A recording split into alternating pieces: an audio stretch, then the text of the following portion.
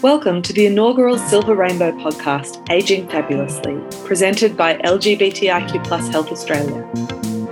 Developed specifically for the aged care workforce, this podcast will tackle common issues experienced by LGBTI seniors, share personal stories, and discuss practical tips on how you can better support older LGBTI people.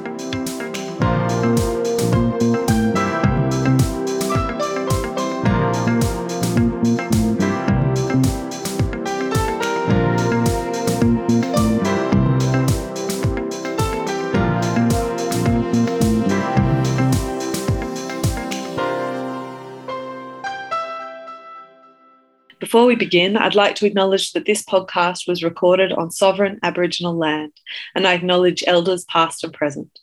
I am recording on the lands of the Darug and Gundungurra people, and our guest today, Amber Loomis, comes to you from Darug land. Sovereignty was never ceded, always was, always will be Aboriginal land. So my guest today is Amber Loomis. Amber is an advocate with experience in community organising and community-based research.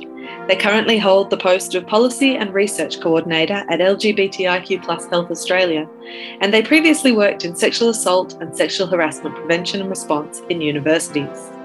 In this episode, I'll be chatting to Amber about the evolution of the language we use in the LGBTI community and the negative impact it can have on older LGBTI people when the incorrect language is used.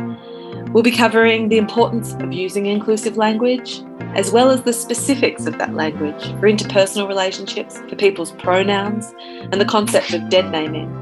I'll be your host as we make our way through. My name is Maeve Marsden. I'm a queer independent artist and creative producer, best known in the LGBTI community for curating National Storytelling Project Queer Stories for the last 6 years. All right, welcome Amber. Hi Maeve, thanks so much for having me today. My pleasure. Let's get straight into it. What do we mean when we say inclusive language?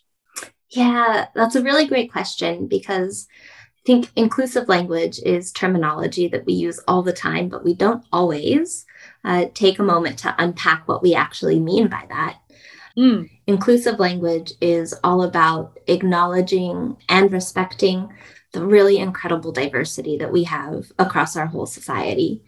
For me, and for many others, inclusive language is about showing compassion and helping people to feel equal and included, which is something that I think is so important for the aged care sector. I think that using inclusive language is one really important step that we can take to make sure that we're not leaving people out of the conversations that we have and the work that we're doing. And I think that includes when we're communicating directly with someone and also when we're describing someone who isn't present. So what do people do, though, if they don't know what the language is? I mean, a lot of people listening wouldn't be aware of the specifics of the different terminology that people use, but also within the LGBTI community, different people are attached to different terms for themselves or different pronouns or different ways of describing their identities. I really love this question. And I firstly would like to say that no one will get 100% of language right 100% of the time, but practice makes a really big difference. Yeah, we're both in this community and I'm sure we've both stuffed up. I've absolutely stuffed up many, many times. But the important thing is that we keep trying and that if you make a mistake, you quickly apologize and you keep going. There are so many things we can do to make our language more inclusive for people, whether that's asking about someone's partner instead of making an assumption that someone has a husband or a wife, asking about what people are important in someone's lives rather than focusing solely on biological family, all the way through to what intake forms in the aged care sector look like. There's so many opportunities to make the language that we use more inclusive and to make people feel welcome. And I think that opportunity is something that's really exciting. So what are some of the proactive things? Obviously, you've mentioned adapting forms or considering asking questions without assumption of the gender. But where would a person go for that kind of information and what other things can people do? One of the most significant things, and I'll speak about my personal experience here. I'm non-binary and I use they, them pronouns. And oftentimes when I'm filling out forms, there's not an opportunity for me to put down that my pronouns are they, them. And so I get misgendered all the time. And I think that we've got quite a lot of work to do in turning that around. And at the same time, I think we're really, really fortunate because we have so many wonderful LGBTIQ plus community controlled organizations that have spent time developing resources for people to go and look at what examples already exist. And we're really lucky that we've got programs like Silver Rainbow that LGBTIQ plus Health Australia coordinates that can help connect people into these resources that exist. When we talk about pronouns in a trans context, what do you mean? Like, give us the 101 about pronouns. So essentially, pronouns are words that are used to refer to a person instead of using their name. So they, she, he are all examples of pronouns. But it's important to know that there's many, many other pronouns that are also out there, and that it's really best to respectfully ask someone what pronouns they use to describe themselves or how they'd like to be referred to as. What does a person working in the aged care sector do? They've met a trans person, they're not sure about the pronouns. How do they have a respectful conversation with that person that allows them to include them and do their best to use the right language in this context?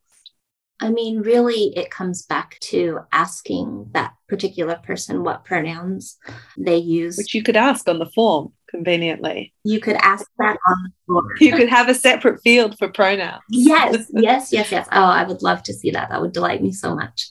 So ask it on the forms. You know, you can respectfully ask it when you're having a conversation with them. There's a significant history of discrimination that people have faced. And I think that all people want to be treated with dignity and respect. And so as you work in the aged care sector, the opportunity is really there to show people that dignity and respect. And respecting someone's pronouns is one way that you could do that.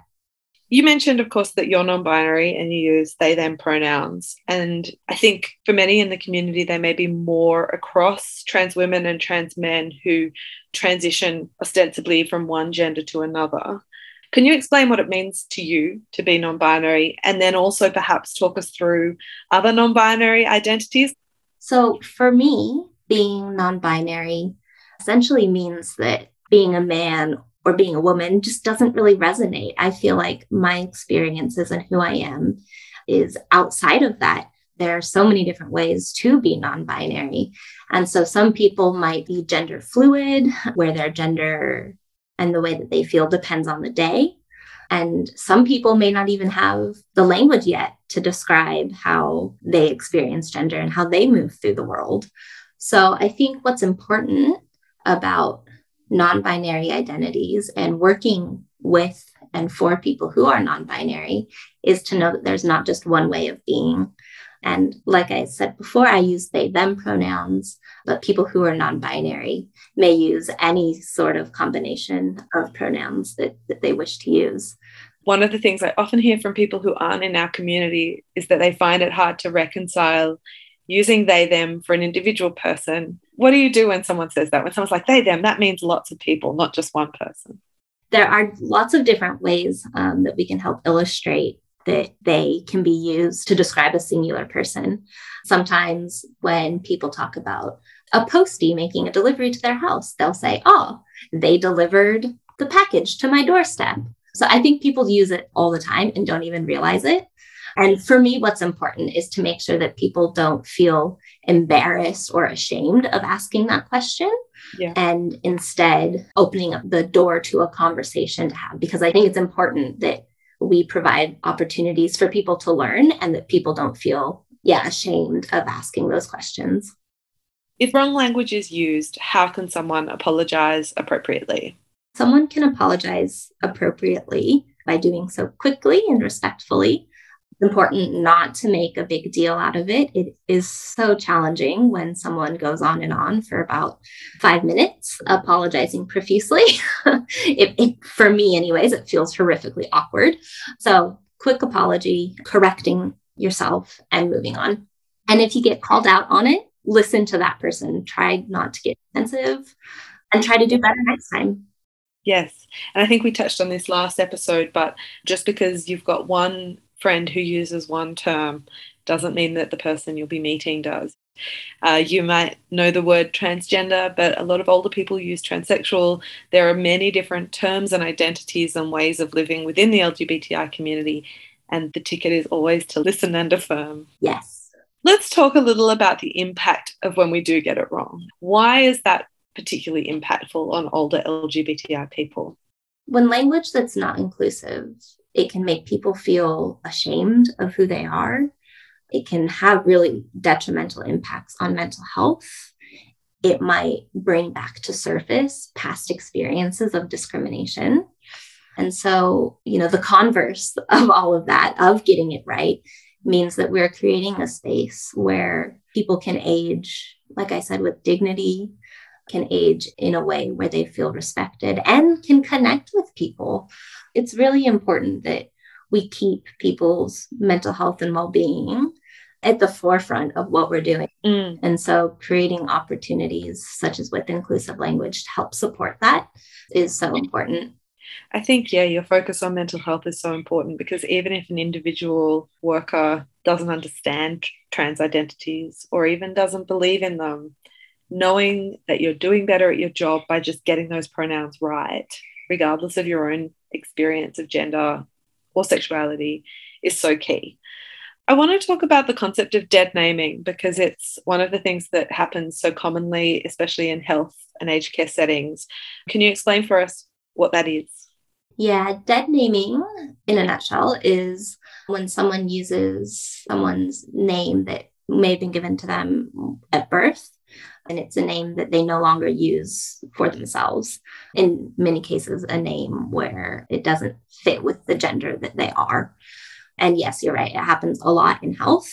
And there are ways, I'm going to go back to that intake form example, things that we can do on intake forms to make sure that people's true name is reflected on documents. So that's the name that is being used when being spoken to, or, if there's a conversation about them, that their name, their chosen name, is the one that's being used. And I think it's worth saying that just because a person hasn't been able to legally or medically transition doesn't reduce the truth of that identity or their new name or their true name, as you put it. There are so many different ways of being trans, and a person's transition can look like many different things. So some people may transition medically, which means that they may have had different surgeries, for example, to affirm their gender. They may transition in a legal context. So that could be getting their legal documents changed and updated to match their true gender, or they may transition socially. That's what I've done. And so that means that I ask people to use my pronouns in the context that I'm in, but I haven't done anything to change my gender documents or have affirmed my gender yet in any medical ways. And it's important to know that no matter what course of action someone takes to affirm their gender, it's valid. Someone doesn't have to go through all of those different types of transitions in order to be who they are. So when a person tells you that they're trans or that they use they, them pronouns, or whichever other pronouns they may use, that's who they are. We've been asking guests, Amber, for one practical tip. If you could just have one practical tip that aged care workers can use in their day-to-day work around inclusive language, what would you suggest? Oh, that's a great question. My number one would probably be asking people about their pronouns and then using them. Very swift. Yeah. It's quite efficient. What are your pronouns? Oh, mine is she, her. Thanks for asking, Amber. Oh, look, we did it. That's right. Yes. Yes. I love an efficient, practical suggestion. So do I. Thank you, Amber, for talking with me today. I think it was really inspiring to listen to you talk with such enthusiasm about your community, but also showing how much inclusion can actually be quite straightforward. It can be practical administrative shifts like the intake forms, right through to those kind of more emotional things like the listening and talking to people that are harder to pin down, but are what we do in our day-to-day lives in order to care for others. thank you to all of you for listening and for making time to engage with this podcast and with our community. We really appreciate it.